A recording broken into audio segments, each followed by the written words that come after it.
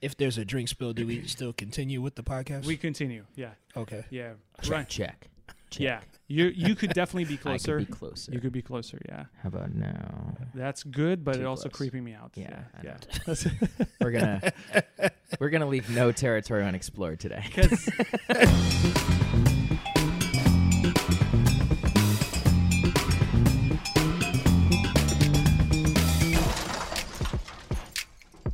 Welcome to episode 23 of The Drunk Web, my second favorite number. You know why? Greatest of all time, Michael Jordan, 23. Legit. Yes, Michael Jackson. Michael Jackson. So He wore- Michael Jackson. He wore 23? No, Thriller was released that year, as In well as Michael 1923. Jordan's rookie year, 1984. 23 just became way cooler. Special night here in New York City. I have two handsome gentlemen on the show. I wish you could see. I mean, if you're on Instagram, you probably can see. But before we begin, I want to give you some updates, Tim Cook style. Let's see. A long time ago, in fact, on day one, I made a conscious decision not to pursue advertising for Drunk Web. I don't need to tell you about razors and protein shakes. That's not why you tune in, right? I don't shave. Yeah. Well, Never have in life. We're gonna unpack that later. yeah, we'll come in. Anyway, maybe I'll sell my soul one day, but for now, I don't believe in advertising. I did, however, finally decide to try this new platform called Patreon. People have been telling me about it, so it's all community-based, and you can be a part of it if you want. So check out patreon.com/thedrunkweb. You're here. Yeah, also the Drunk Web is now Cheers. available on Google Play for those of you who are, for some reason, sticking with your Androids. And we're gonna unpack that too. Yep. Mhm. Making us look at your green texts. It's not pretty, guys. Not yeah. good. Yeah. It's Bad not, look. Not cool. Anyway, we are on Google Play and soon Spotify. Very soon, which is going to be exciting. I've also made a bunch of changes to the website, new ways to subscribe, blah, blah, blah, all that good stuff. With that out of the way, let's get started. First of all, my friend Josh is here tonight helping us with, sound setup, What's up, Josh? probably drinks later, and Drinks. Good to see you, man. Drinks. just all around hanging out. You're here. And on to our guests. So this is what I wrote for you guys. Are you ready? It's very cool. Very poetic. Oh boy. I wrote product, period. This is why we do what we do. It's why we all have jobs. It's what ultimately gets delivered. After all the arguments about tech stack, architecture design, linting rules, testing strategy, deployment mechanism, all of that, it all comes down to the product. Something that guys like myself forget far too often. So I've had the pleasure of working with these two guys. In fact, the last two product owners I got to partner up with, they're both here. Please welcome Ryan Crow and Jesse Owens. Yo, yo. What's up, guys? What's going on? Did you like that intro? Loved it. Thank you for having Yeah, us. yeah. Nice. That was very poetic and Awesome. dramatic Thank as you. well. Thank you. I have Yeah. more. I have more coming up. Can you imagine how many people just tuned out when they heard this is a product? Probably episode? half. So it's tradition that the guest announces the drink. So who would like to tell us about the drink? Jesse, you should, because you actually made one. Oh, so the drinks that we're having tonight is none other than the old fashioned. And you went through the journey of Oh, discovery. so before I arrived, I had a vision that I would be able to create my first old fashioned tonight, and I did, with the tutelage of Sir Sinjaz, or Sensei, as I will call him going forward. All right. I like that. Sensei. Sensei, yeah, Sensei, I see what you did. yeah. And All right. I'm Danielson. You know, Made karate. with a very nice bourbon, Eagle River, which is my first time having it, but I'm enjoying it so far. Eagle Rare. Eagle Rare. Yeah. See, That- I can't read yet. Well, it's probably because you guys were insisting on having second round right after first round, and we are here, and I don't know how long it's going to take before none of us make sense. It's a great series.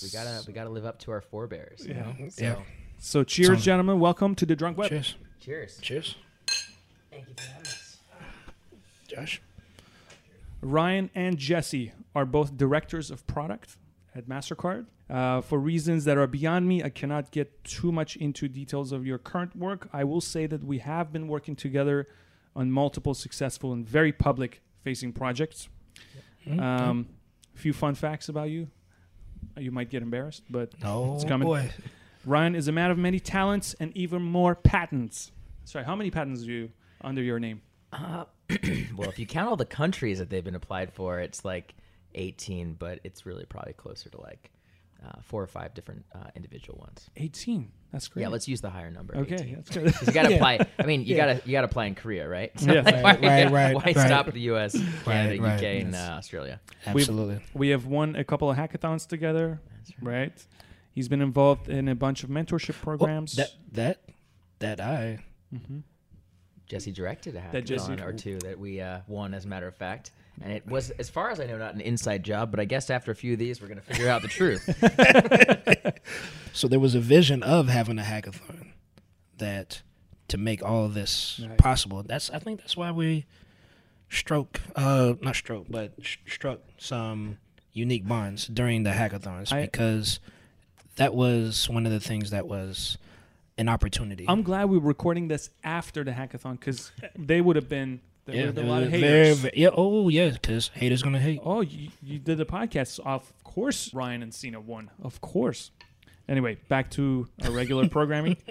Ryan is a member of I'm going to try to get this right, Oratorio Society of New York. Spot on. Yeah, All right. I have seen him play at none other than Carnegie Hall. that's true. That is a big deal. You're a good friend. He's the only guy I know who can officiate weddings while he himself being allowed to get married. So most people who, do Mhm. that are not really, they're into other things. I'm not going to say what. Ryan, I'll come back to you in a second. Jesse has taught multiple courses and programs through Product School and Carry On Friends. Is that right? Yep. Mhm. In person and online. He's pretty active outside the 9 to 5. He's a speaker. He just spoke at ProductCon 2018, right? In New Yep. York. That's true. Next one is in Jamaica. Jamaica. Yeah. Tech Beach Retreat. And not Jamaica, Queens. We're talking. No. Country? Yeah. Yes. That's awesome.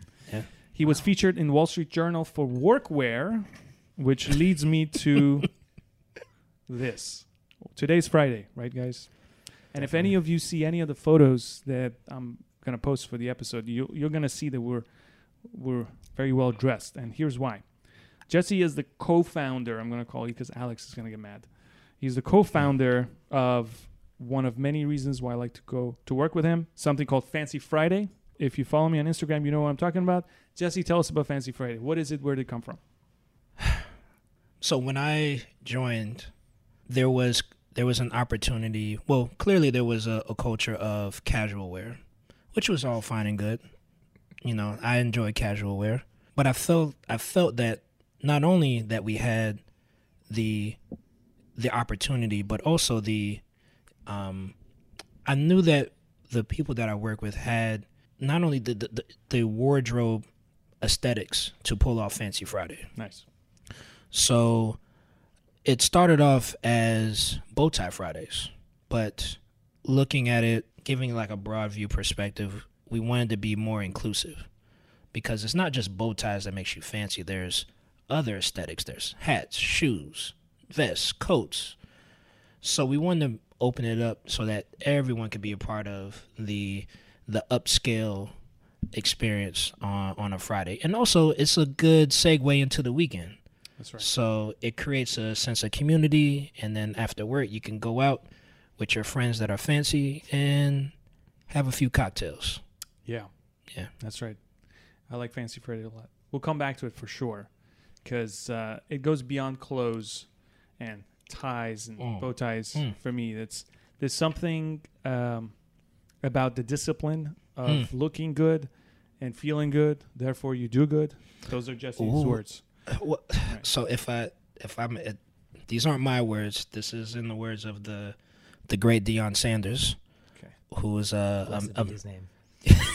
he's a man of fashion, and he is the one that's quoted: "If you look good, you feel good. You feel good, you play good. You play good, you earn good." I want to give this guy money Yeah. in exchange for clothes. All right. Good stuff. All right, let's get started. Let's get serious, guys. This is a very serious podcast. right? You know, Yeah. it's very serious. Yeah. Let's get serious. Okay, I'm gonna ask both of you guys. Ryan, you go first. For newbies, people who don't know what is a product owner, this is like junior developers, maybe even people who are getting into product, maybe design. They might get confused by the word product owner. Does that mean like the CEO? What does that mean? Give us a 60-second explanation of what is a product owner. So some people might say that the product owner is kind of like the CEO of the product. I think that's both a good and bad analogy. The good parts of it as a product owner, what the most important, well, probably two really important parts are, you need to be able to understand what it is that your customers, whatever the product or service that you're building is, and you have to be able to communicate that to your developers.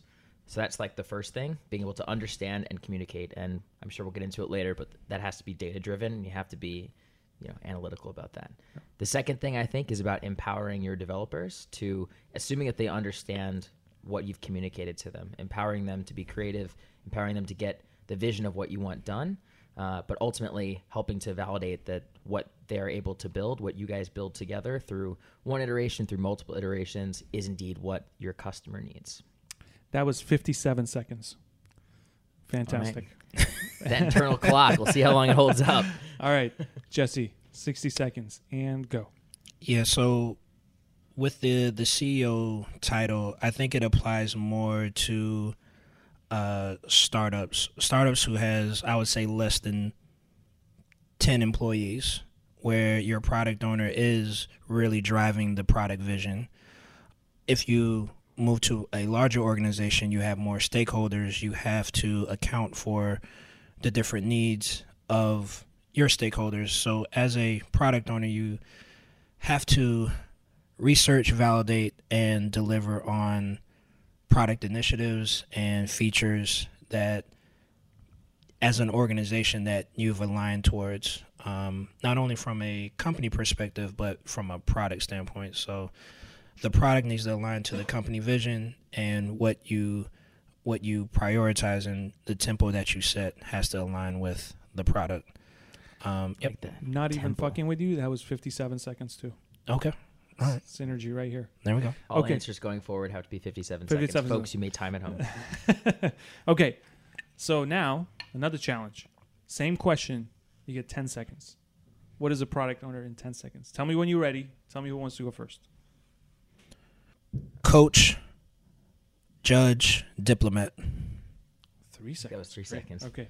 Ryan, this is not a competition. You can still have your 10 seconds. You can whenever you're ready. All right. Visionary that understands the customer, uses data, communicates the developers effectively, and helps draw out success. 8 seconds. All right, good. See, we're learning something. This is great. Tell us about the misconceptions of, about realities of product ownership. Like, people think, oh, I'm going to get to build stuff. I'm going to tell everybody what to do. What's it like in real life, people who are getting into product design? What is it not like? What it's not like is telling everyone what you want to build. What you would like built. So it's really understanding, and depending on who you have to know your audience. So it's, as a product owner, you have to navigate multiple streams of stakeholders in order to deliver your product. So there's a ton of influence that's involved with getting your job done. There's also a ton of empathy in terms of understanding the other person's shoes. So understanding an engineer's shoes, understanding UX design, understanding architecture, understanding sales and marketing, and try to package that in a plan that can satisfy all the needs of your stakeholders. And I think that's what's the biggest misconception, is the amount of relationships that you have to foster along the way. Okay. Ryan. Yeah, I'd say it's just to kind of probably echo and maybe add to a few things Jesse said. So I think largely one thing that you need to figure out from the get-go is accountability. So I think you have to establish trust with your team. I think you have to realize that not every product vision is 100% accurate, and more likely, perhaps the vision is something great, but the strategy of getting there is almost certainly going to be flawed when you start out. So one of the most impactful probably learnings that I had as a product owner was, as you go through iterations of development with your developers, with your architects, with your team, folks that are going to have different backgrounds, different skills and experiences than you have, is you've got to listen and you've got to learn from them. So you've got to recognize when, after you've been through an iteration, when someone says, hey, these are the things that are holding me back. These are the things where, we didn't quite get right. Maybe this sprint or this iteration, whatever the cycle might be. And you have to be able to iterate and you have to be able to learn from it. I think when you do learn from it, when you hear, especially what the developers are saying, what their pain points are, that's, I think, when if you can marry that with the needs of the customer. And again, I mentioned before being data driven. If you can combine those two things where at the same time, you've got on the one hand, you're using data to evaluate what it is that your customers need, whether it's usability, whether it's interviews, whatever it might be, combining that with the feedback you're getting from your development team, the folks on the ground that know what they're doing. I think that's when you can actually be really successful and you can start making some harmonious, beautiful music together. Yeah. So if I may agree with what Ryan said 1,000%, but I also feel like what's critical for product owners is that you have to build a little bit of street cred.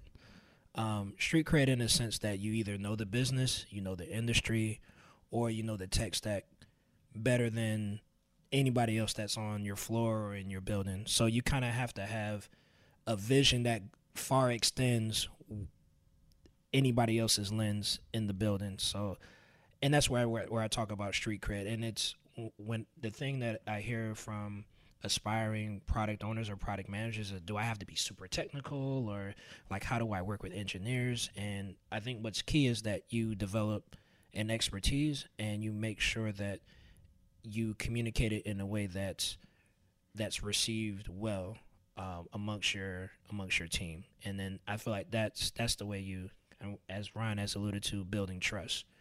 Because if you're able to display a level of expertise, you can sort of display your ability to lead, and your team will follow you as you set the vision. That's a beautiful segue, because there is something that became apparent to me once we started working with you, Jesse, which is after Ryan, that you guys have very different styles, extremely different styles.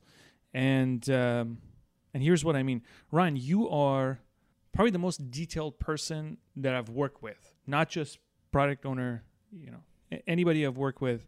You are so detailed, and you do a tremendous amount of prep work. And when you show up, you almost don't even need your computer. And I think that, combined with the fact that you can really talk about a topic nonstop for as long as it's needed, it's a good thing. All right, you're between the lines. Right. But thank you. But like the stories that you write are, Touch up. yeah, I think we're. Yeah, are we're we? in the midst of this really heavy, wonderful thing. I'm about to do the limbo to get some more whiskey. Yeah, you can push that this way. It rotates. Yeah, there we go. All right, so these guys have been. No, don't stop. Keep going on me. I don't think we ever brought the drinks to the seats before on the Drunk Web. So tonight is a first. I like to think this is a milestone. This is a milestone. We'll talk about the importance or lack thereof of milestones very shortly, I'm sure. Ooh, baby. Here we go. Make it hot. I think you're about to talk about how much better Jesse's style is than I was going to... Make it hot. Let's not get off topic here. Cheers, Ryan. Cheers. All right. It's usually from a distance. Cheers. All right. And so there's that system, and it worked beautifully, because we would show up and the stories are there. The developers know exactly what they're supposed to work on. How they're going to get there, then that's my job. But we knew what we were going to work on. Your style, Jesse, is so different. It's not that Ryan doesn't promote collaboration, but I think you feed off of collaboration as a fundamental ingredient for how you work. I think Ryan shows up. This is what we should be building. Does anybody want to change anything? Right? Does everybody agree? Jesse, you show up and you go, guys, here's some ideas. What should we build? And they both work if you're given the right, actors. But I worry that sometimes it might not work for either system, right? I think both systems are great given the right partners. But if it's not, with me, hopefully you agree that it's worked. Ryan, with you, our project was successful. We didn't run into major problems, at least from our perspective. And Jesse, we're doing fine, right? Best team ever. Hashtag. But have you run into situations where the system that I described for you, first of all, do you agree with that? And also, has it caused problems? So I think it's a feeling. I feel like as a product owner, you have to understand your team. It's kind of like one of the first things I mentioned around a product owner is being a coach. Understanding the players on the field, understanding the players on your team, understanding like, do I need to be more hands-on, or can I just give a vision and just set some parameters or constraints? I think constraints is really important when you're working with engineering and with UX. So they sort of understand the bounds where they can go in order to build out the solution. We're all working against limited time and budget, so we try to be mindful of, we probably won't build the most elegant solution, but over time we'll get there. So kind of how I like to think about it is, I like to create, and it really depends on the team, because there's been teams where I had to be more hands-on and more sort of deliberate in terms of here's what I need. Other teams, I've been a bit more sort of receptive to here's what we need, come up with the solution. And then it's almost the trust but verify. For me, it's not one formula that works for each team. You kind of have to understand your team and then adjust accordingly. Got it. Right. Honestly, I'm inclined to agree. I don't think that I could say that I am super prepared for every single context. There's teams that I've worked with that are far more knowledgeable at the subject matter than I have been. And at that point, I think you have to find what works in the team dynamics. I think you have to be effective in, again, conveying what you understand to be the customer need and why it is that that's the customer need, hopefully backed with like legit data that makes the team buy into you. It's almost like maybe a different way to get, well, maybe in a way of getting like the street cred that Jesse was talking about, right? Like show that you did the research, show why it is that we're taking the path that we're taking or what the benefit would be. But some teams have a totally different cadence. And I think that's like part of the art of product ownership, is that you've got to figure out somewhat on the fly, especially if you're kind of thrown into a different group or a different, and I have been in my career, that maybe you've been comfortable with, or a different team, and that's okay. And sometimes it's exciting and like a little bit of a adrenaline rush, I guess, for us folks that sit in offices most of the time, for the degree we can get adrenaline rushes. But yeah, I think it definitely depends on the team and the cadence, and you got to be able to kind of go with the punches, figure out what it is that the team needs, how you can effectively get it done. And it also, I think honestly, it also changes depending on if the teams are co-located. I think there is something inescapably great about if you guys are co-located, but I've worked with teams that are not. So, and sometimes that's the reality of how it works. Development might be in one place, they might be in multiple places. You might have an architect somewhere else, you might have a manager somewhere else, but the product guy has to, or lady has to be able to figure out what it is that needs to be built and how to do it effectively and sort of what the style is. And oftentimes you have help from a scrum master or a master of ceremonies or a manager, whatever it might be. But if you can't figure out what the dynamic is and what works for that team, then you're going to have to, well, if nothing else, you have to keep plugging away at it and try to learn after each iteration and improve and have honest conversation. If you guys can't have an honest conversation about what process works or doesn't work, then you're going to be not maybe quite stuck in neutral, but obviously you're not going to be able to achieve your maximum efficiency or, make that beautiful harmonious music that I heard. I think Ryan raised an excellent point in terms of the team seeing you. I can't underscore the importance of the team actually seeing their product owner and interacting and working with them on a day-to-day, because it's one thing of having a conference call, and also a video call, but you don't truly get you don't really feel the energy or the whole team composition unless you're actually there and you can actually feel it, observe it, and assess what needs to be done. Yeah. So it's immensely important that as a product owner, you got to at least see your team. at a at a at a relevant cadence that they can understand what you're about, what you expect, and we always have one. My fantastic Samsung smartwatch both interrupted Jesse's train of thought and almost interrupted our drinks stable positioning on this Our stability. beautiful side Right. table. Seems prepared for us, please. I'm continue. I'm selling this couch, guys. Be careful. You don't want to cut $200 off of it. No. Let's not do that. But in essence, it's important that product owners is able to see their product team that's actually building the product. Yeah. I agree. Because it's really hard to really foster the relationship if you don't see the person. Yeah. Do you feel like in a tangible way it also kind of gives you a greater sense of accountability to like see your team and know if they see you and like have that sort of face to face even if it's not in person?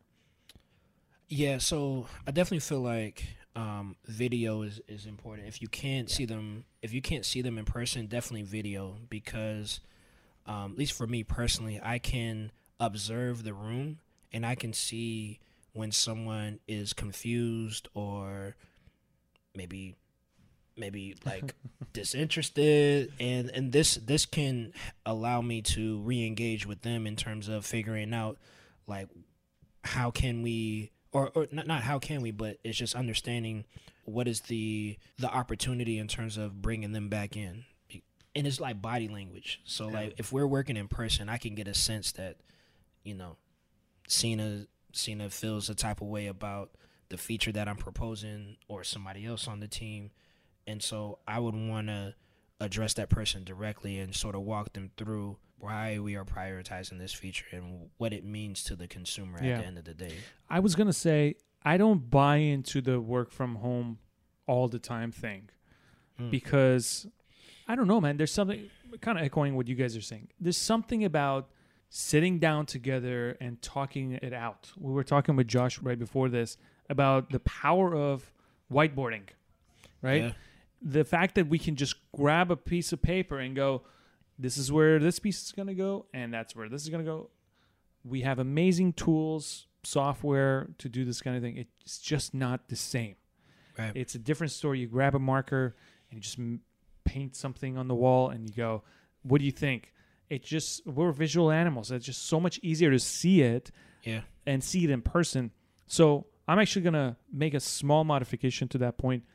Maybe it's okay to work remote, maybe 3 weeks out of a month, but there has to be constant check-in in person. Yeah. You know, every now and then, at least at major points when we're talking about architecture design. So from my perspective, when we're talking about a solution, I'm not going to be able to communicate it. Until we get like holovids or something where you can like show you writing on a whiteboard, I feel like the technology is not quite there yet. It's not quite there yet. You know, I had this idea for Color Code to use the VR kit from iOS. Yeah. With iPhone 10, it's really, really good. So like make myself be this kind of like Lego size character on the kitchen counter, and you can watch me through your phone. And I'm like visually showing you this, and then this piece goes over here, and I'm teaching you like JavaScript or whatever. Yeah. And that's innovation in action. I had this idea from 1977 to use the Star Wars: A New Hope holo chess set, and somehow use that and make that into a innovative whiteboarding experience. But Cena's idea is probably a little more practical. But see, my thing requires this incredible camera system. The VR system that Apple gives you is great for the viewer, but for the content producer is not that great. And I have very close friends who are involved with Daydream, and they say that's kind of the problem. You know, one problem is people don't want to wear it because it looks funny and it's still not cool. But for content creation, as much as they like to sell the idea that, oh, it's great, it's hard enough to make a good-looking YouTube video for Color Code. I have to stop my life and get the lights in here and like get the good camera and get the microphone, and that's a whole day. My weekend's gone. let alone 3D VR. Oh, do it. There we go. Loosen up. Listen up. So buddy. Ryan, You have a studio like this, when you can take off your jacket and just throw it on Cena's the grand piano in his studio, which I'm going to do as we speak right now. there we go. There we go. We have a space like this. 3 rounds in. Okay, so I'm going to take a quick pause here. And You do know a host has to be able to connect with his audience. well, It's one of the first important lessons of product. well, in that case. All right, ladies and gentlemen of the Drunk Web, and also the people who are watching us on Instagram. What's up, everybody? Ryan and Jesse are up to round 3, and they just made a point about me being on round 1. So I'm going to reach for the bottle. Guys, we're going to have to switch to something else, by the way. Yeah. We finished this damn bottle. I hope that you knew with two you've worked with us for far too long to think that a bottle and a half was going to do for this Okay, Drunk that's Web good. recording session. Thank you. You know us. Thank you. Yes, I have been in altered state of mind with both of you separately. But now we get to do it on air. Together. Yes. So let's move on. This is really good stuff. I feel like this is so far good information for product people. Yeah. But now I have a question from the developer's side. Mm. What is the worst type of developer you've worked with? What are some of the things the developers should look out for to avoid doing if they want to get the best of their product owner? Wait. Let me just first clarify. When you say to get the best of your product owner, what do you mean by that? Like if I don't shower for 3 days and go to the gym, Oh, right? Yeah, Oh, you boy. knew I was going to go Oh, there. Maybe boy. once upon a It's time. like that. run into this boy. scenario. Right. So It's uncommon. hey, this is okay. I'm just saying this has never happened ever anywhere. But move that aside. I show up and I'm not in a good mood. That's not cool. Like you got to take care of your own happiness. You got to be cool when you show up. You got to play nice. We know that. From your perspective, what are some of the things that developers do that they don't realize they're doing, and it's pissing you off, and it's not letting you do your job the way that you feel you should be doing your job? Maybe I'm Yeah. proposing too many things. Maybe I'm sizing things to be too big. Maybe or too small, or maybe I'm just not. What are some of the things that developers might be surprised by? Yeah. Sorry. You have.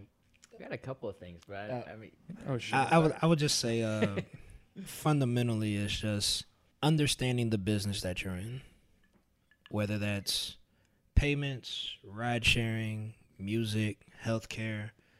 Understand the business, and understand just at a fundamental level, how does the company make money? Mm. Yes. And I feel like there have been times where you're working with a team or an individual and they have no concept of how the company makes money. Yeah, that's a problem. And that's a challenge because we're not even at the product vision. We're like, let's take it a couple steps back. Who are we? Yeah, who are we and why do we exist? Yeah. So understanding like why the company exists is like fundamental, and I've seen I love it. where there's just a lack of context around that, and I would say beyond anything else, that's what really frustrates me. Okay.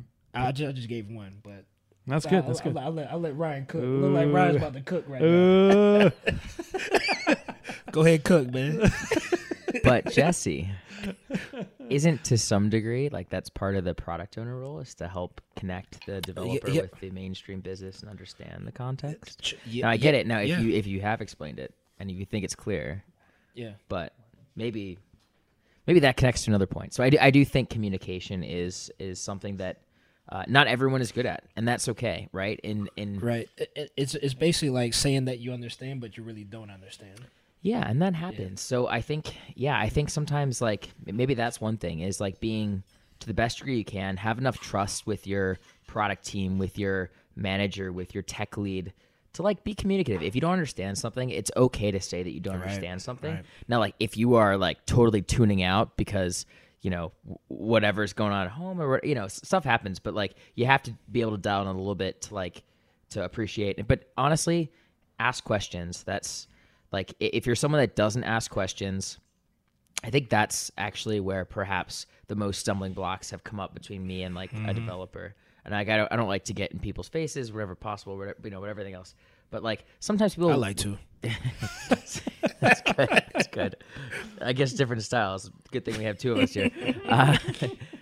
But yeah, I think asking questions, especially when you're new to an organization, the reality is that there is no stupid questions, because if you do not ask a question, even if you feel like it's stupid, if it's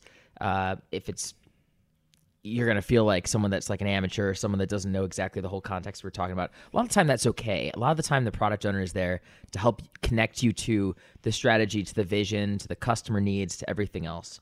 You're probably better off asking the question and working with the product owner and having something at the end of the sprint or the end of the quarter or whatever it is, however you're measuring it, that works the way that you guys were both hoping it to, then have a bit of a disconnect and then having to figure out, okay, what went wrong and retro it and figure out how you, better to get it right the first time, but obviously that's not the reality of software development most of the time.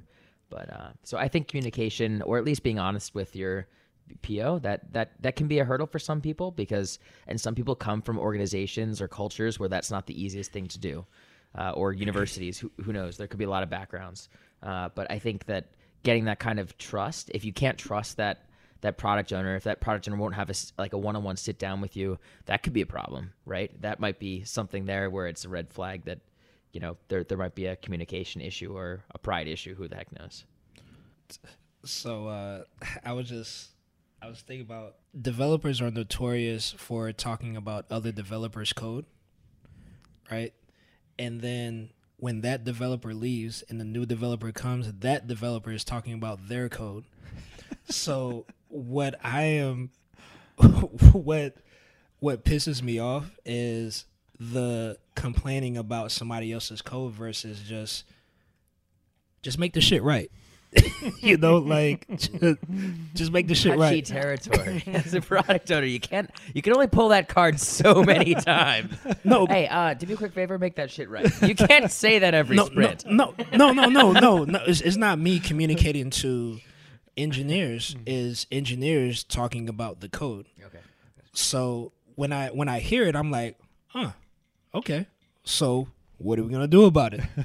Are we gonna make it right, or are we gonna just deal with whatever that's in the code base? Hashtag spike. So are we gonna do something about it, or are we gonna let things fester and it and the debt starts to accumulate, and then we're just in a... Well, hopefully that departing, perhaps cynical, perhaps incompetent developer left some hilarious comments in the code. So you're like, so that's why she did that. Mm-hmm.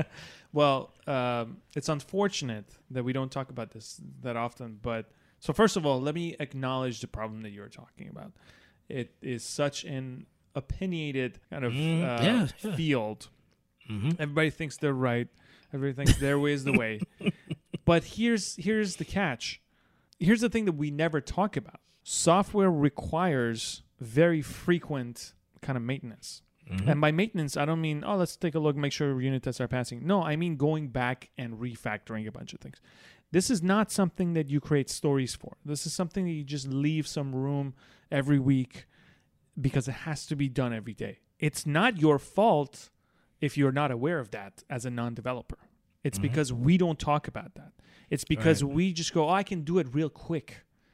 I can't tell you how many developers I know like that who just go, I have like 3 stories of the sprint. That's cool. I can probably just do that like little cleanup that I was thinking about over here too. No. Talk about that. Tell everybody that this thing needs to be fixed. Right? Right. And no one person on a team of 5, 6 developers can know all of those holes, including the tech lead. I miss stuff all the time, and people bring it up, and I go, oh, yeah, you're right. We should go back and clean that up. It's not a one-time thing. It happens over and over again. And unfortunately, not just product, but like engineering leadership is also unaware of that in many, many organizations. Absolutely. And they don't think that it's an effort that they think, this is just something we'll do once a year. We just go back and clean up.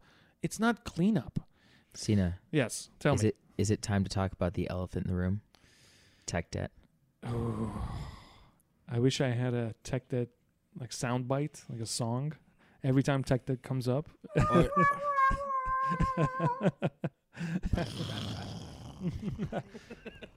Right. So, okay. Tech debt, that's kind of what I'm talking about. Tech debt is not a one-time thing. Tech debt, we're constantly making tech debt. It's like you living your life means that you constantly have to shower. You have to constantly brush your teeth. That's what it is. Tech debt is like brushing your teeth. It's like, oh, next month I'm going to do the tech debt. I'm going to brush my teeth. That's not how it works. You, by being a human being, are producing poison. And so you have to make sure you clean it up. So can I just say That's one more awesome. thing? In our role, it's our duty to shield you from the noise that may come from other parts of the business, because our job is to set the scope, the tempo, and the cadence in terms of how you deliver. Yeah. If you start to conflate that with all the inputs from everyone else, now everyone starts to become confused. Yeah.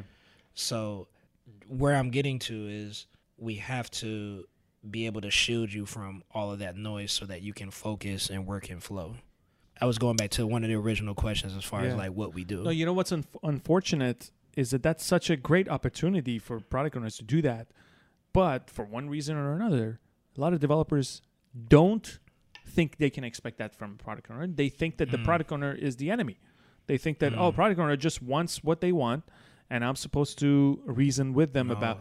No, it can be a partnership. Quite the contrary. Yeah. Like there's passionate discussions on what should get done, what should get prioritized, and a good product owner will think about their team and like the impact that it would bring if we were to bring this thing into the roadmap.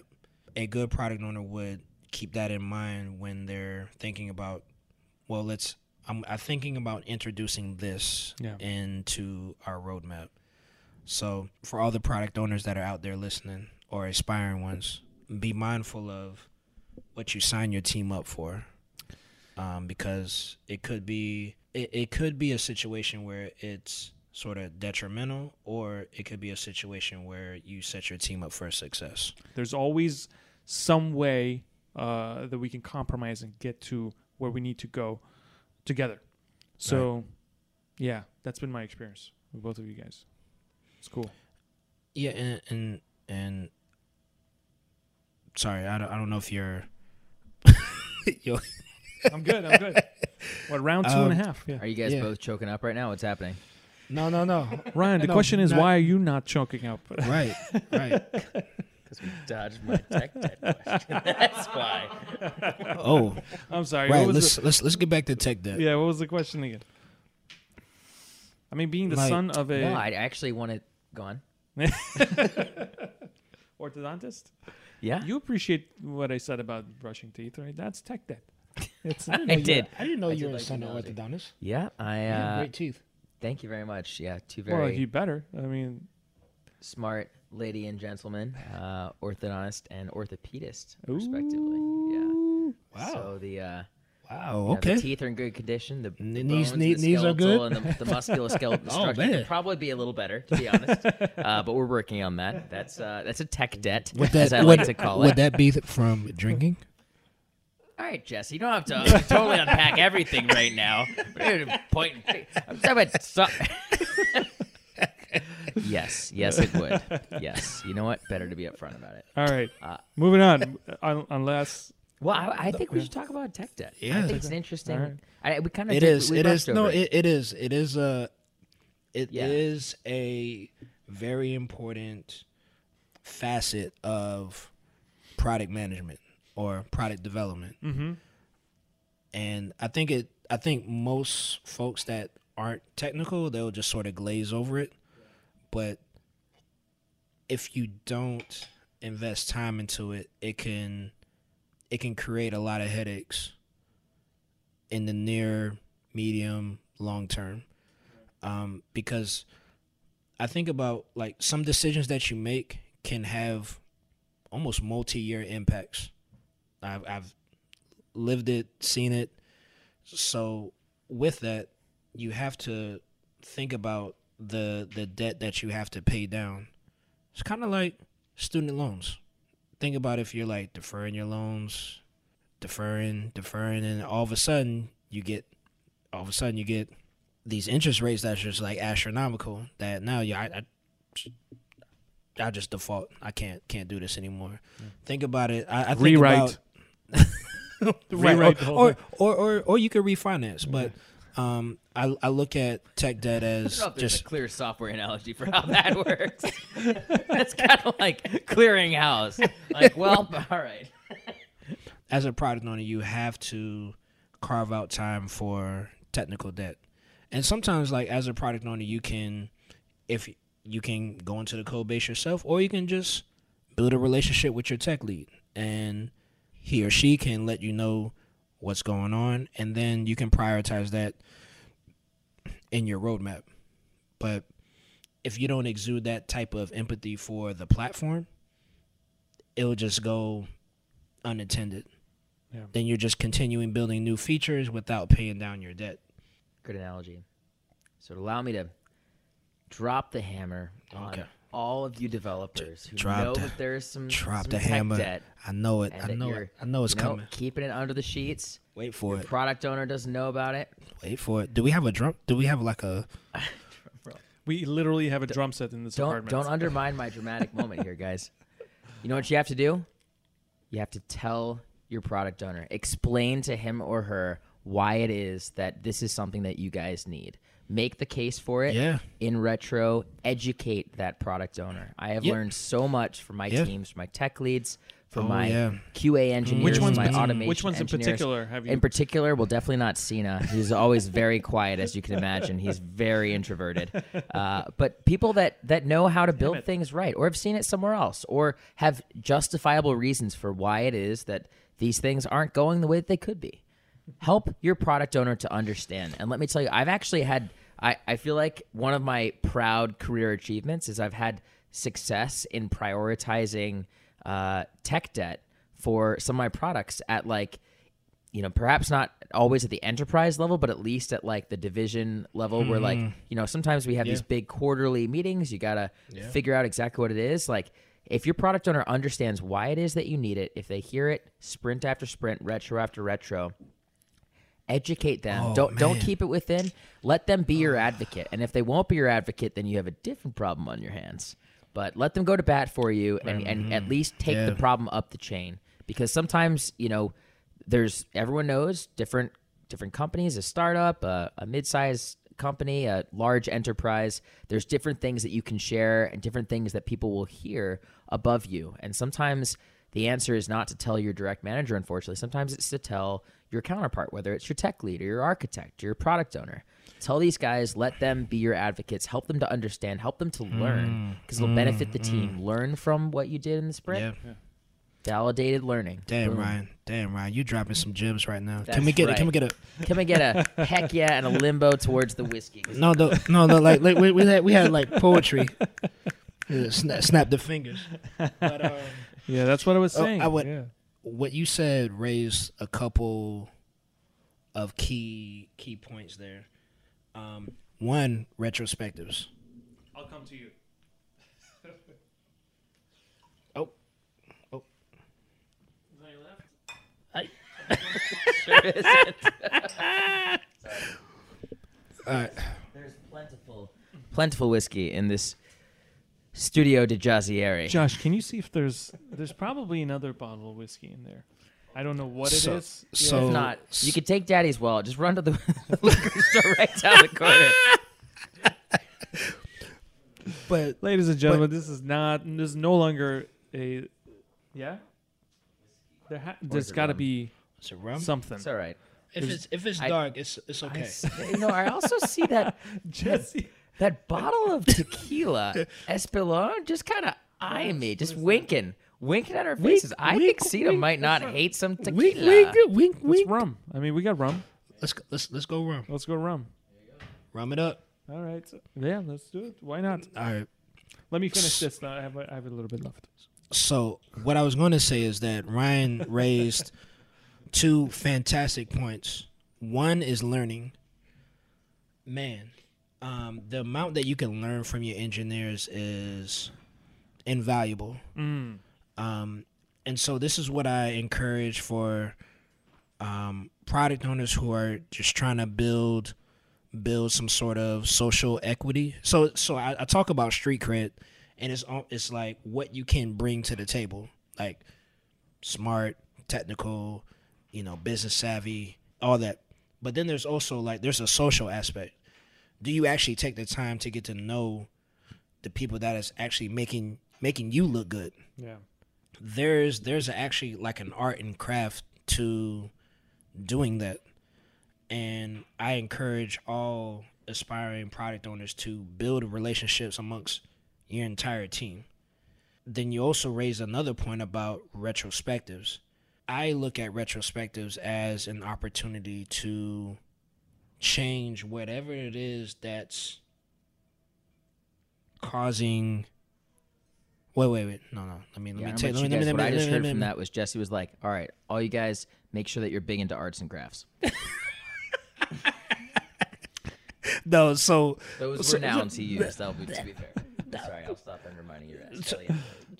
So when I sit in on retrospectives, this is my opportunity of figuring out what can I do to make my team that can work more efficiently, more effectively, and just get shit done. And so for me, it creates like a bond that I really care about what you're going through versus, oh man, you're not getting what I need to get done, so figure it out. Like I'm one of the, well, I won't say we I would say that it's important that you're able to display your ability to go to bat for your team in terms of what they need. That's all. That was a salient point, Cena. I hope you weren't distracted. Yeah. The product owner has to go to bat for the team. Who would have thought? Absolutely. Whether it's yeah, amen. Of all the people I've had on the show, who would have thought product owners would be the troublemakers? I mean, you guys are dealing with business people, and you're dealing with product people. I did not think that this would be the episode where I would have to put my foot down and say, "Where's the rum?"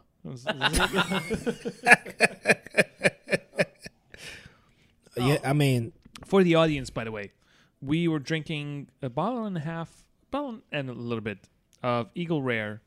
So I would say a full bottle because it was like a quarter and then it was like 3/4 of the other. Okay, so a bottle. So we just went through that bottle, and because there's no more brown stuff in this apartment, we had to back up. Yeah, we went to back it up. Jared wouldn't appreciate that statement. We had to. He's not even brown. I'm Guys, let's bring this back. All right. Thank God this isn't live. Dial it back in. The dial it back. The magic of editing is going to take care of this. This is great. This is a serious question. How technical should the product owner be? Baseline technical. Let him answer first, I think. Oh, and okay. Ryan. So Jesse and I think, come from different experiential backgrounds. So I think Yeah, it'd be interesting yeah. to hear the point. I don't know, Cena, who do you think should speak first? Let's see. Who should go first? Sorry, Jesse. All right. All right. Is the camera on me? Oh.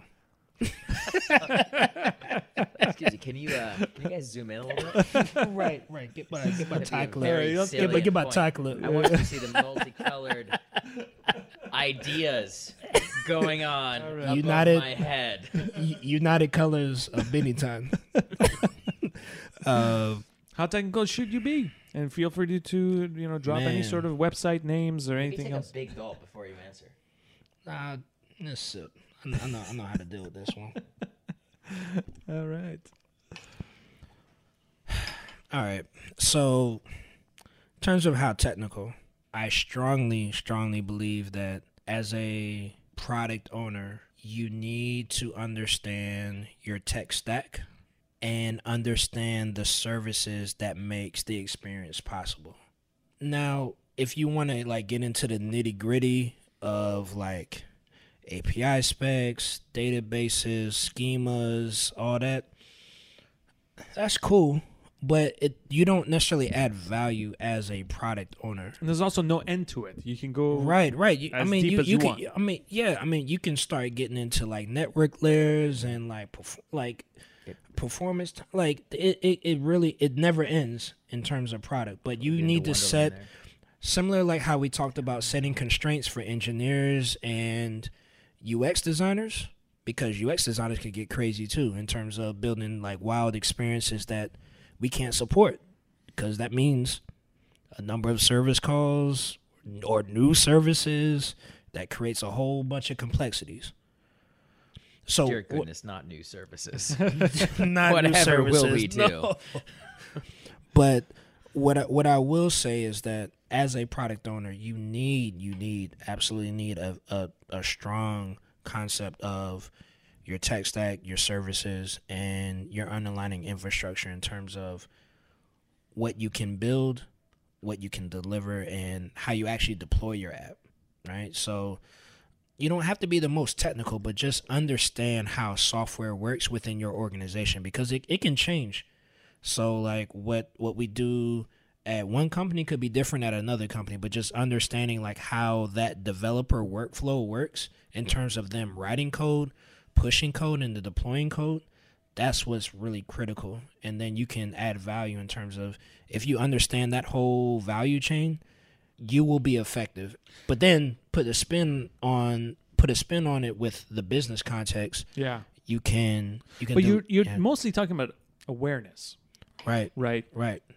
You're talking about being aware of the technical sort of infrastructure around you as a product owner, so you can speak intelligently about some of the challenges, which is a great thing. Right. But I'm talking about in your back pocket, should you have actual technical, like should you build a website for yourself?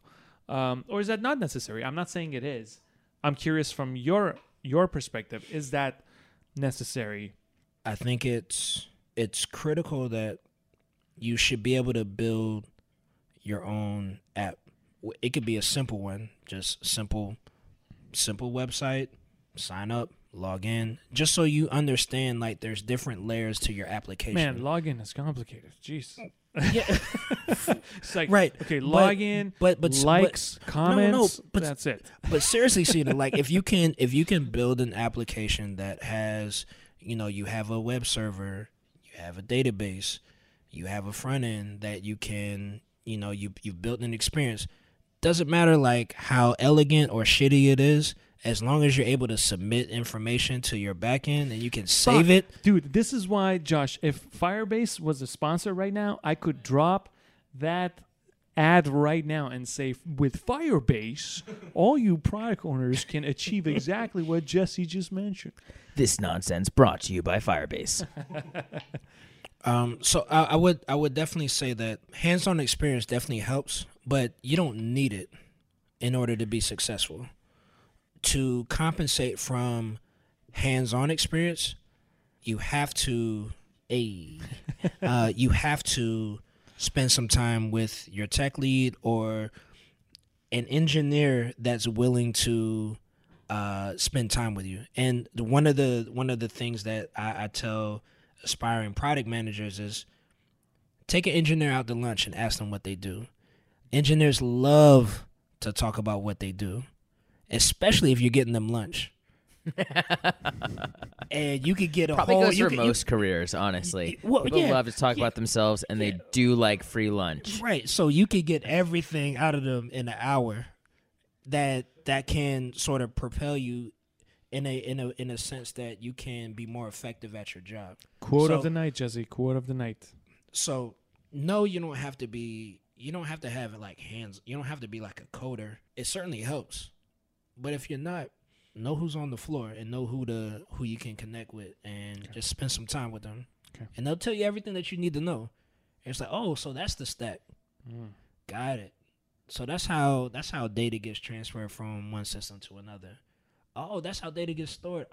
Okay, cool. Nice. now I can move forward. Now I know all the different touch points Right. within the system. So you think awareness is enough? You don't think you necessarily have Awareness applied. Right. Okay. So just because I know, I have to apply it to Right. what I now prioritize for my team. I don't disagree. I think you're absolutely right. But with all that said, Mm-hmm. you're still dependent on Yeah, one yeah. person who knows it all, who can communicate it well. Why one person though? What do you mean? Because you're probably not going to get multiple people who can communicate at that level. It's very difficult. Even I consider myself doing that for a living. Implying there's qualifications for tech leads, communication ability.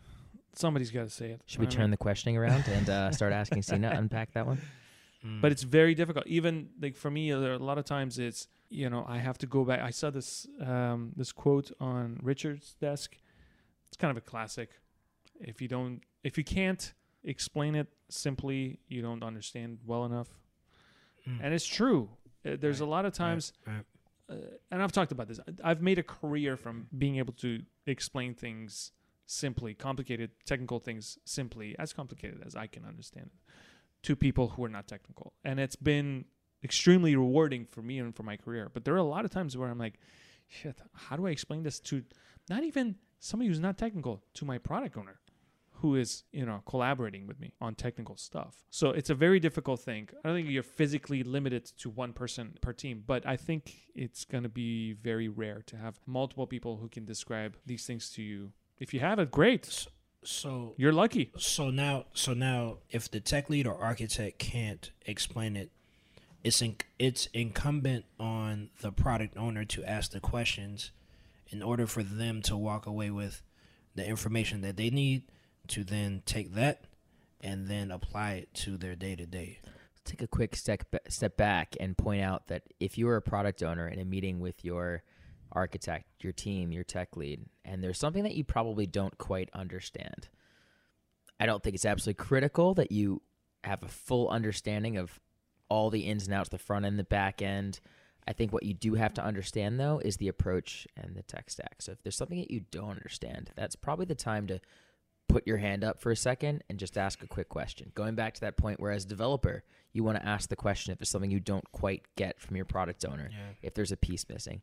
Better to spend probably what would amount to 45 seconds just clarifying something and everyone being on the same page and being able to work more harmoniously together than, So the point that you keep coming back to, Ryan, which I completely agree with, is ask questions. And if you don't understand something, it's important for you to understand it. But I think human nature kind of gets in the way and we get insecure and there's 10 people in the room. And what if I ask the question? Meanwhile, there are 3 other people in the same room wanting to ask the same question, but they don't want to be the stupid one. So it's difficult to kind of step up to the plate and say, Ryan, I don't understand this. Can you explain this to me? Even though it sounds like the most simplest thing that, right? But we have to get over that. Yeah. Right. No feelings, no filters. Speak your mind. If you got a question, speak up. Otherwise, you're going to get signed up for something that you don't understand, and then you're going to raise questions that could have been raised earlier. By the way, if you ever end up working with Jesse and you get insecure and you don't want to ask the question, just ask it in Hamilton format, and he responds every single time. So I'm speaking from experience. Wow. I thought I was the product owner with the musical theater background. But here we are. Excellent. All right, good. Ryan, did you want to anything to that? Because Jesse went first. And how technical should the product owner be? Well, so for a while, when Jesse first said it, he said critical. And then he sort of walked it back and said, actually, it's just super, super helpful, which the reality is I totally agree. So from my background, I came in with probably business context. And my background is actually clinical healthcare stuff. So not me being a doctor, but professional to patient, that kind of thing, interpersonal stuff in that degree, but not definitely I didn't have a coding background. I didn't understand a tech stack. And so I think that it's totally possible to be a successful product owner in time, not having that background. But I think what you do absolutely have to have is the open mind. And again, I think I probably harped on a little bit, but like it can't be understated when you are in retros. Listen to your team. Listen to what your team is telling you. Take it as a moment to be educated. And if you learn, then you can improve, and you can have some America Cup. Okay, well I think I still got. All right, hold on 1 second. So Real time. let's get this right. So Jesse is pouring rum in Ryan's glass. Let's get this really close to the microphone. This is why people tune in. Here we are. Yes, indeed. Hello, darkness, my old friend. Thank you, Jesse. We got none of that. Now guys. we've reached the Caribbean part of the evening, and it was always a matter of time. Later on, Jess and I will simply have to unpack our Caribbean experiences. the Caribbean experiences. By the But, way, so hold on. I want to give a quick shout out to somebody named Barbara on Instagram who said it's 4 p.m. in San Diego and I'm about to have a cocktail with you guys. So Nice. This is why we do this. Great job, Barbara. Thank you, Barbara. You are my hero. Actually, I do recognize this username. I think I sent her some stickers, color code stickers. Okay, we're moving on, guys. We have a lot to cover here. I know. Okay. We're all right. We're resuming. If you guys can see the camera from the grand piano, but it's shining a beautiful light, and it's a beautiful, beautiful studio. Please continue, Cena Jesse You Harry. done, Ryan? Okay. So eclectic. Okay. So, ladies and gentlemen, we are back. For some of us, it's round 3. For others, it's round 5. We are about to pick this back up. Product. Okay. My next question for both of yous. I've always wanted to use, but I don't get to because it doesn't come natural to me. And when you try to do it, then it's like, okay. Do they not use it in Australia? Is that why? Actually, they use it all the time in Australia for some reason. It's the most Long Island thing, and in Australia they say use all the time, like multiple you guys. All right, Ryan, Cena. you're learning to code, or you did a little bit. Yeah. Why and how's it going? Why? So I feel like for me, with the experience that I had, I reached a point where I felt like for me to keep on learning, I learned a ton from my team. Like I talked about those retros. I mean, this was like 3 years of learning. But I realized is that like there was another plane that I hadn't quite reached, and that was understanding at a more technical level, kind of like Jesse talked about, where it's like great if you can have it, and I felt like I didn't have it. So I did. I used some resources. There's some online resources, some self-education, some colorcode.io, and I did learn some things. Boom. Boom, baby. Boom, baby. Yeah. And have I made it to the CSS lesson? No, I haven't. But I have made it through HTML. And there's room to improve. But what I ultimately felt was it was important for me to be able to understand at a little bit of a more person-to-person and like technical level how it is that the things that I was asking for, sometimes there were, roadblocks thrown up. And maybe if I didn't totally understand why for HTML or whatever the front end reason was, why it couldn't be overcome as easily as I probably expected it to be, why those things were. And I feel like that would give me a little more context, would help me to write better features, better stories, and ultimately be a better product owner. And that's what I feel like at least starting that journey of learning has been. Am I there yet? No, but I would love to be. I've got a few distractions in my life at the moment. Recently engaged. It is wonderful. There's some stuff to do that goes along with that. So a few of my, personal learning things are they're still going or they're like slightly suspended, but in time, that's something I absolutely want to come back to. Very cool. Very cool. Jesse, your experience with coding, just tell us a quick 1 minute. Industry-wise? Or just coding leisure? in general. Coding in general, yeah. Coding in general, I feel like you're kind of like an artist. Like you have like a blank canvas, and you can just go to work as an artist, and you can just make whatever it is that's on your mind. And that's actually what got me gravitated to becoming an engineer. Now, being an engineer, industry-wise, I was working at a financial services company, and that created a ton of stress that wasn't present when I was just developing on my own. Now, what gave me joy was developing for mobile and learning UX on my own. Oh, Because Yeah, that's hey, did we strike a nerve out there in the crowd? that's right. So learning mobile and UX design was actually what's led me to where I'm at now. Because had I not learned that, I wouldn't have become a product manager or product owner. Gentlemen, I have an announcement to make. We're about to teleport ourselves into the next section. The questionnaire is here. Oh boy. Yes, the questionnaire. The Yes. Excellent. thank God for the power to bleep shit out. Leave it. Let the boy watch. Just All a right. good old burp. So the questionnaire is something that I've developed over many episodes. The three of us have to answer one by one, Ooh. and it's it's supposed to be very quick. So Give us a second. We're good at like coming in 3 seconds under the limit. all right. Or we were. Yeah. All right. About an hour and a half ago we were. Huh? Oh.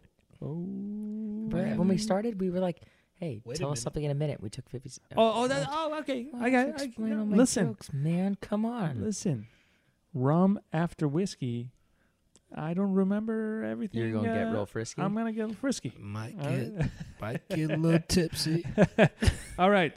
Are we ready? Yeah. Gents. The only thing is I think you have to answer the first question. What's the first one? Well, okay. you also get to choose the first question, so like No, you no, know, it's all here. advantage. I'm not gonna. No, I'm gonna. So the first question is, what's the worst kind of developer? My answer would be one that's a dick. Uncommunicative. Apathy. Ooh, All those things Big- suck. big words. Big words. But I feel like I mean, Yeah. a dick dick is doesn't. less common, right? I don't know. I mean, Just I Is it feel a like the cop-out? the All right, developer we'll give that's it to just him 'cause, like you know, it's a kind of show. indifferent on it, like just anything. It's just like I don't care about this. I don't care about that. I just don't care. I'm just here. yeah, that guy sucks. So like, why are you here? Don't Yeah. come to work, bitch. Right. Go home. S- Next question. Who makes a better entrepreneur? Product, UX, developer. Go. I don't think that's like. I think all have the capability of a great entrepreneur. I have to choose one. Mm-hmm.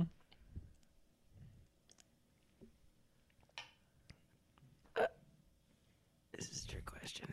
No pressure. Camera's on you. Maybe okay, how about this? Most commonly probably UX. UX probably has to be most common, like commonly using data, rolling back, like using research to figure out exactly what it is needs. Like worst case scenario, if you have a UX researcher that knows their stuff that's using data, the reality is they probably could be a product owner, right? So they have that information. They have the information that the developers need to know. The developer probably can't reasonably be expected to figure out like that BML loop of exactly what has to be built. Am I the only one who's offended? What is this? All right, Jesse. I have to agree with Ryan. I would have to go with UX. Ooh. Okay. But it would have to take a UX person to understand that I need a technical person as well as a business person to make this whole operation happen. Yeah, that was definitely a trick question, by the way. So Because ideally, all three are entrepreneurs, as you No. know from a Yeah. recent hackathon success and rewards. Fine. did y'all go on the booze cruise? Oh, we didn't go to the Bruce Crew Wine and Wine Tour. It was excellent. That was good. Oh, y'all did the wine tour instead. That's what it was. Okay, okay. That's good. That you know who that was courtesy of? Ooh, baby. We talked about that. It was like what is the interested in? Drinking. Exactly. Especially Exactly. especially if Ryan is on the team. Exactly. Hey, I'm sorry. I'm just sorry. Shameless I'm- plug. Okay. I'm no apologies necessary by All any right. stretch. Is my opinion also in this? Because I usually don't answer these questions. No, Usually answer pretty it. good. Answer it. Stevens can say developer. Go ahead. Explain why. Here's why. Well, I'm not saying it because I'm a developer, but I'm saying it because the cost of building software prototype is basically zero. So if you can make software, you will, if you really want to. You could do an Envision prototype. That's true. That's true. Jesse, that's 2 burps that I'm going to have to bleep out. Okay, sorry. Leave them. Whoops. Leave them in. Okay, next. Would you rather be technical in code or visual / UX design? And you can only have one. You're going to be completely zero in the other one. Completely zero in the other. Yeah. I'll be technical in code. Mm-hmm. That's I feel like. There's no right or wrong, by the way. This is pros and cons. I mean, that's just how I feel. Technical in code. Okay. Let's go clockwise. So technically, since it's your turn to answer next. No? Okay, mine. Okay, so Well, you know me. I actually take the opposing view. I think it's better to be UI UX technical, be a prototyper. And I'll tell you the reason why. So I think that if you can effectively illustrate what the needs are, hopefully, again, it's important to have data, right? To have data reinforcing the ideas. Trust your developers. Trust them to know how to actually build it. And again, the more you can learn, the better that's going to be. But Cena put me between a rock and a hard place, so I chose what my heart believes. All right, good. Next. Next is a game that I like to play. It's called Party Code Brunch. If you've listened to the episodes before this, you know what it is, but I'll explain. It's a spin-off of the game Marry, Fuck, Kill. So I give you 3 characters, and you have to choose one that you would party with, one you would write code with, and one you would go to a boring, hungover brunch with. So perhaps the brunch I feel can like come you after just the party. horribly slandered brunch. Experience Right. of brunch in New York No, City brunch is very a, different. Brunch is a Wait, is was the first one a Mary? no, but wait. Let's Guys, it's my game. I But- can make it a no, shitty but brunch. but brunch is Horrible is thing to is do, an you monster. absolute activity as an adult in New York City. it is, but I'm But you make it seem like it's such a thing that Wow. I'm not making every brunch be that way. But the brunch you're going with this character, it has to be that kind of brunch. Wait, so so what are the who would you options go? again that you've... You party with, like, so you just go out, like tonight we're going to Nomad. what type of party? This is Friday night party, whatever you want it to be, and Wow. you can pick You really with the. made brunch the worst of the 3 possible Yeah, options. where brunch it is really actually could- my best All time. right, all right. Brunch is my best Guys, time. you're missing the point. Jesus, people are waiting for us to pick the options. Yeah. I'm saying it's that type of brunch. Have you never been on that brunch? No. Where you're like, these Actually, are- no. All the brunches that I've been to is either I've organized or somebody that I know very closely that's Yeah, we're going to organized. have an intervention for Cena about how to have a fucking fun brunch. Right, But anyway, all right, let's fine. first play his game, and Right. then we'll Let's play. you know then what? we'll reverse the microphone. You know what? How about this? We're gonna skip this fucking question. Okay. No. It's a drunk wave I don't- question. I don't want- It's a tradition. I don't want to ask Please, it. I don't want to please, ask it. I please. lost interest. All right. I would. Should we pour some more? I would go with Josh to brunch because apparently I haven't that's told the you worst. the options yet. You just I'll we're not the I'll invite options. Josh to brunch. see how quickly I delved in back to the question. Mm-hmm. Yeah, Yep. it's Let's do it. Nobody's gonna listen to this. Nobody's what's gonna. brunch? it's November 2nd. definitely gonna be cut out of the final, but This is November definitely 2nd. gonna be cut. Yeah, I'm everyone cutting this knows. shit out. Yeah, clearly. November 2nd. Brunch. All right. Are we doing this? No, All right. I'm gonna skip this. Fuck this shit. All right. Next. So me personally, Next. like I probably would. Yeah, I mean Charlize Theron. Would she be fun to? No, party she's with? not one of the options. Next question is for Jesse. Would you, and I have a version for you too, would you give up all of your bow ties and all of your ties and all of your accessories, but you could play in the Premier League? Shit. Let me zoom I in. would have to unequivocally, emphatically say no.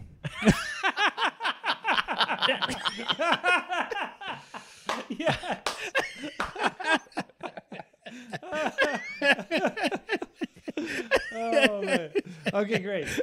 Ryan, yours is not going to be any easier. I have a very specific question for you. Would you be a professional, top of the line hockey player, but no more booze?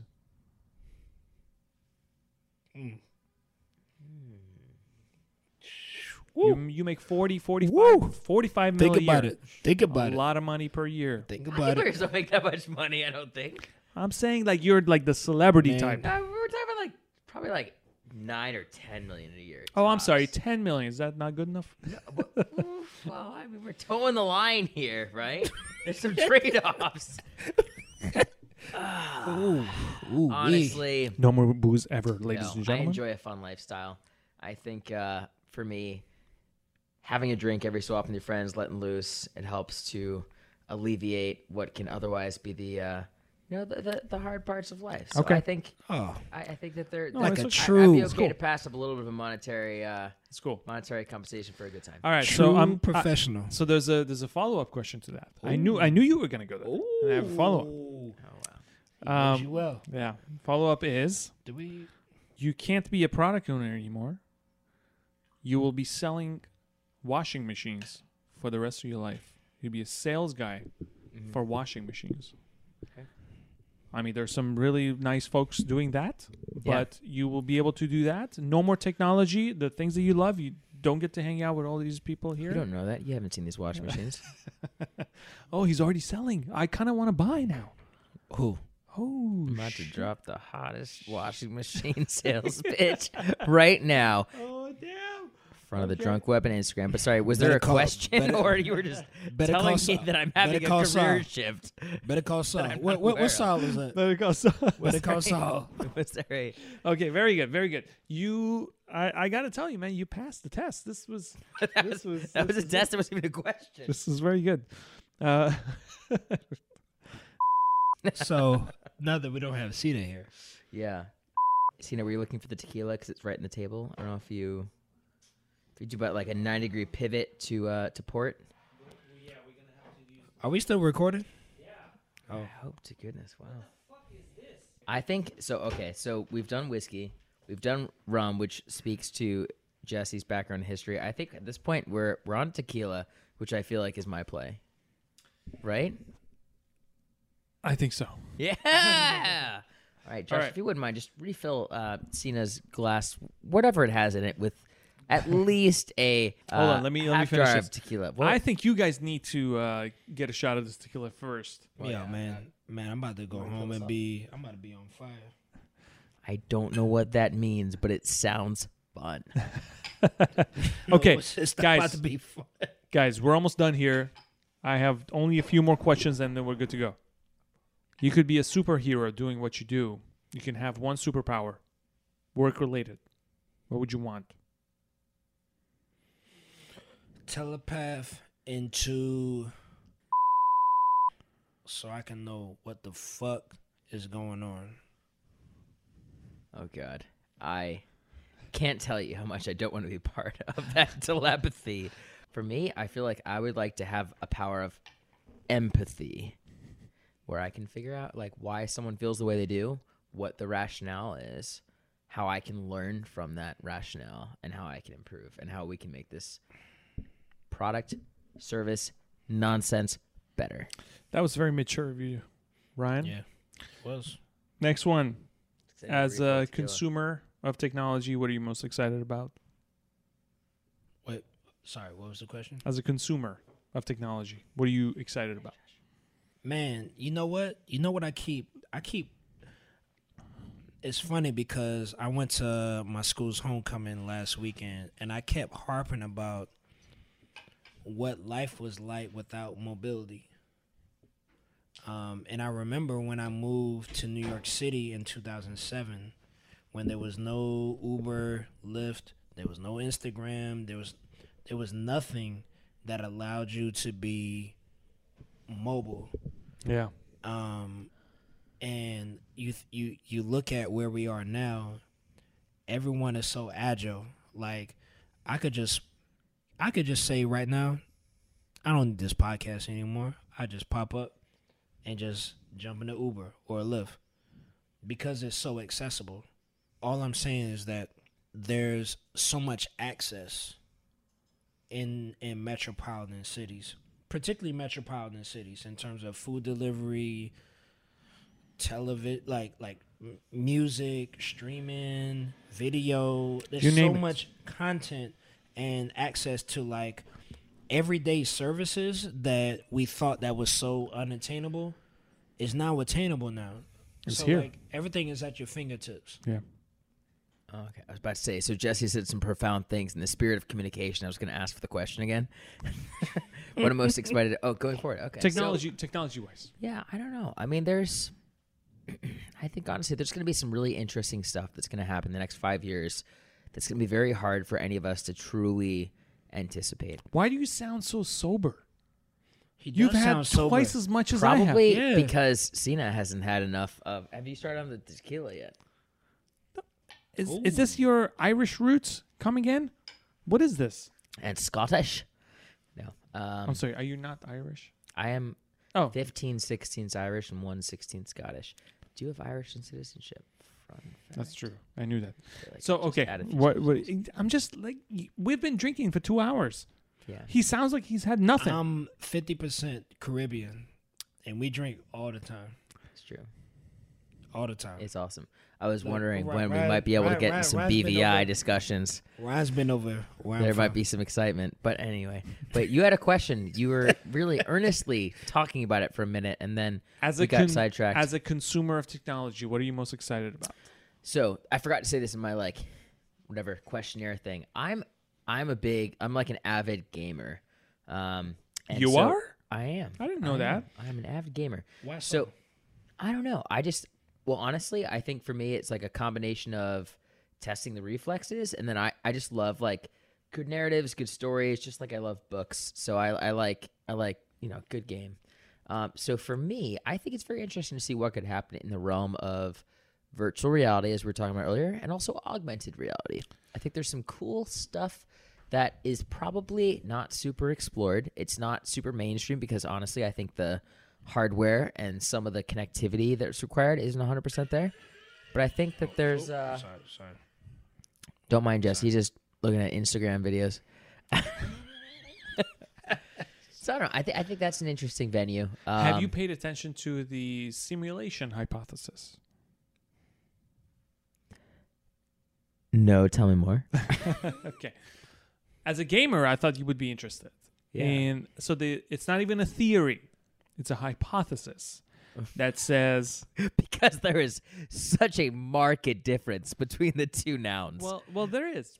A theory is something that hypothetically has some support. it has some support. Hypothesis before that. It's way before. Yeah. It's like me saying, "Oh, there's probably a bunch of ghosts around this house." It's a hypothesis. There's not even. Are a theory. there? Should we be concerned? Well, I meant to talk to you about that, Ryan. But okay. You fucking did.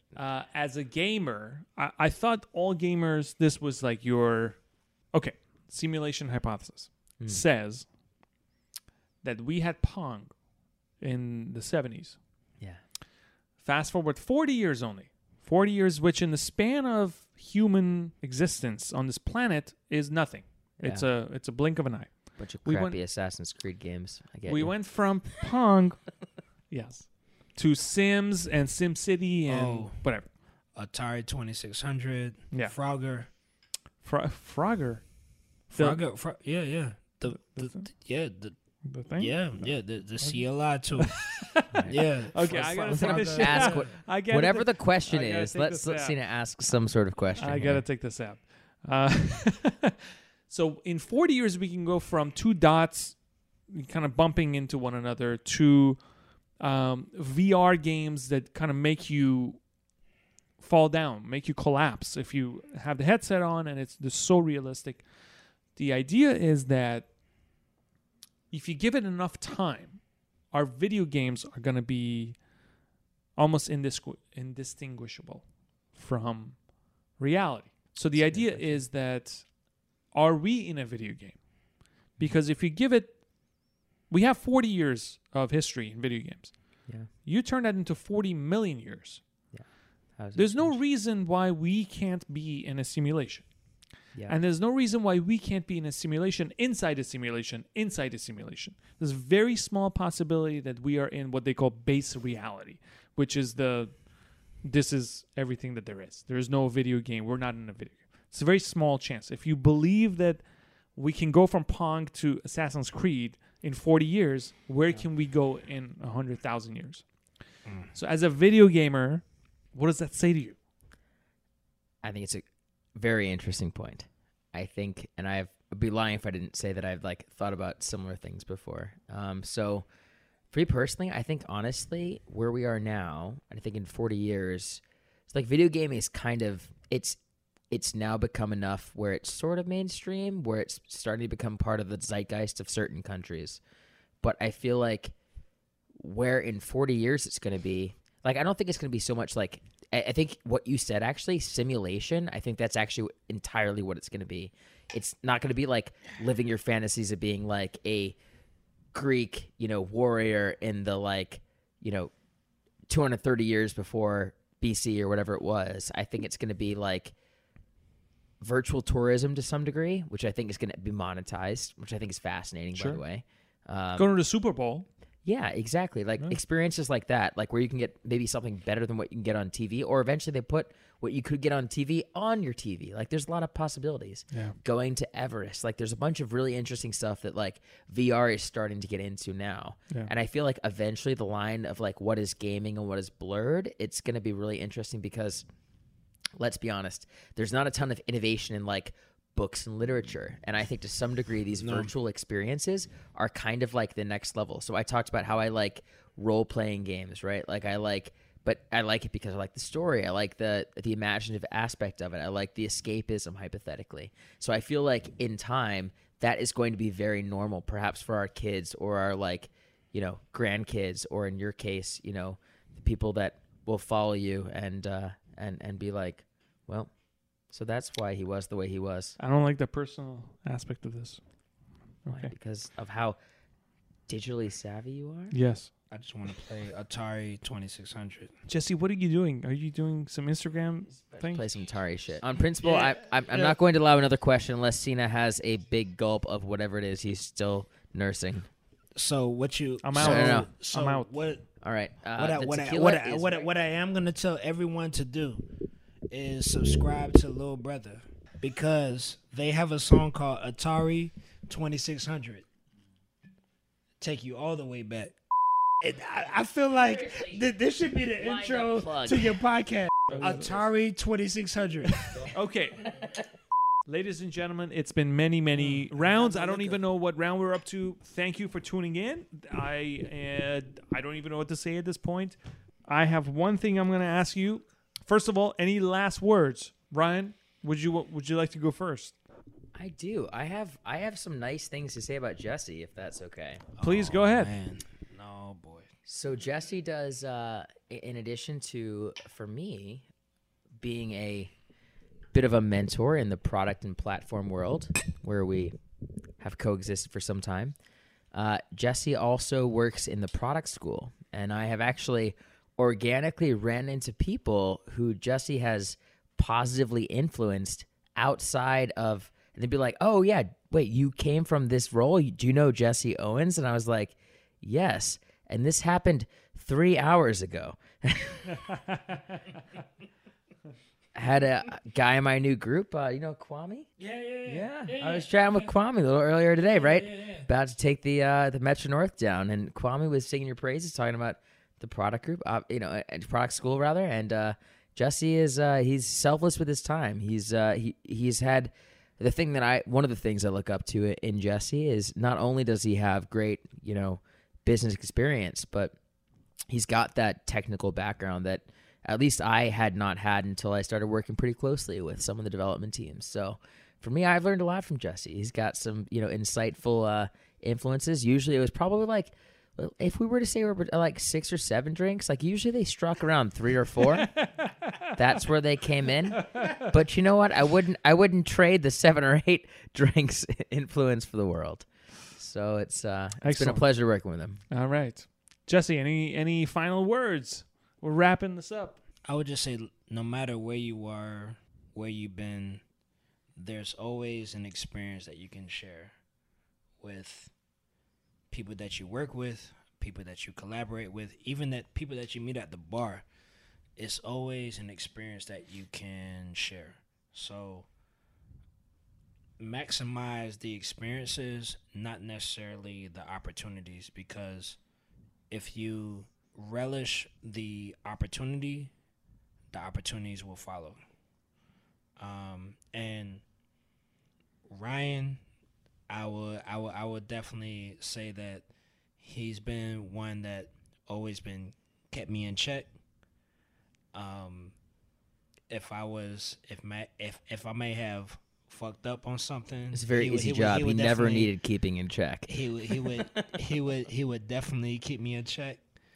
But I would just say that stay true, stay humble, and keep grinding. Cool. That. Cheers to that. Cheers, guys. Salud. Cheers, you know. I have one thing to say too. Believe it or not, I got the microphone.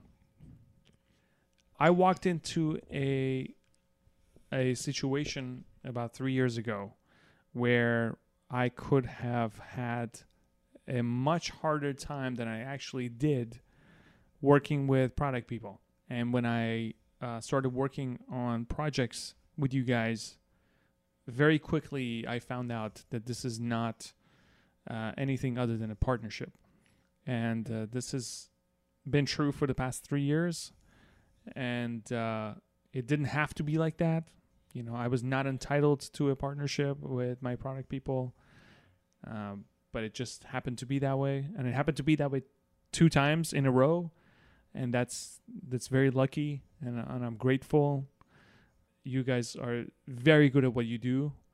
And you make it easy for me to walk in there with my expertise and bring that to the table, and you give it a voice, which is important.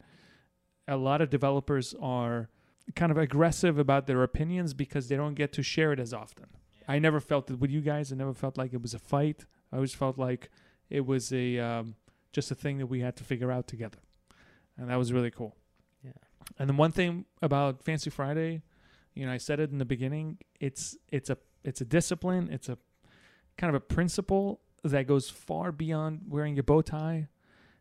You know, I worked with a group of... Camaraderie. That's right. Be fancy about your pipeline. Yeah. Fancy about yours. Get the microphone. Be fancy about your documentation. Right. That, If there's one thing that you can take away from this, it's be fancy about your pipeline. That's it. That's it. yeah. Well, that's kind of what I'm talking about, which is having to get up 15 minutes earlier because you have to put on a tie and a tie clip and a vest and a whatever. It's not just those 15 minutes. It's that it forces you to think about the context of everything around you, right? And that goes so far beyond what it means to look good. It's about what you represent. You represent being organized. You represent looking good, and you represent. If you're GQ, like you style, you look good, and everything is figured out about you as a person, as an individual. There is no way that the code that you produce is the polar opposite of that. There's no way that it can ever happen. Give you another way of looking at it. If you're stable in your life and you're happy with where you are, which oftentimes look good, feel good. I think that's the... Yeah. And so with that, any shout outs? You guys want to call anybody out? Man, I want to shout out to Norfolk State University. I want to shout out to my family in the British Virgin Islands. Boom. Boom. Shout out to everybody that I connected with throughout life. And shout out to Wu-Tang, Cash Money, and 2 Chainz. Yeah. All right, Ryan. Yeah. Super legit. Give a shout out to the lady that keeps me stable, Lizzie. I would say I'm appreciative for the teams that I've worked with. I honestly have learned a lot. I think realistically, like, you know, I wouldn't be on this program if I had not been able, first, I suppose in my own credit, being like willing to listen, but more importantly, like, there's no way to like not listen when your team tells you, you know, how to improve. And I think that's critical. So I feel like the teams that I've worked with in my career, architecture, development, product, everything else, I'm appreciative of that experience. Appreciate Sina having me on. I can't wait to throw a couple more back, because I feel like this is one of the more tame, you know, interviewees, and you know, my justice will it will be perceived, but no, and yeah, it's a pleasure to be a part of this. So thank you, Sina, for having us. Yeah, absolutely. Thank you guys for being here. This is great. You guys look great. This is Fancy Friday. We're going to go to Nomad Hotel, my favorite place in all of Great spot. this island. It's a beautiful, beautiful hotel where we're going to have the greatest old fashions of all time. We're going to continue this. We're going to Nomad, and then after that, Brian's favorite place, 4040 Club. Ooh, ESP on the scene. It's like 3 blocks down. So I want to give a big shout out to my friend Josh, who was here. Instagram, Big say Josh. hi. That's right. Josh is here. He is. He has his own podcast. What up? What up? What up? What up? What's your podcast? The like Weekenders that. Drink, and so he's putting a lot of thought and love into his podcast. So hopefully one day soon, you guys are gonna listen to that too. And Or be with that, guests. or we'll be guests. guests. Invite. That's right. Are we gonna be guests? All right. And with that said, have a great night, everybody. Have a great weekend. This is Friday. This is Fancy Friday. And treat your product people well. Don't be a dick. And your developers. Yo, developers, document. All right. I'm going to redo this final outro. Be nice to your product people and to your developers, and document. Have a good night. I will.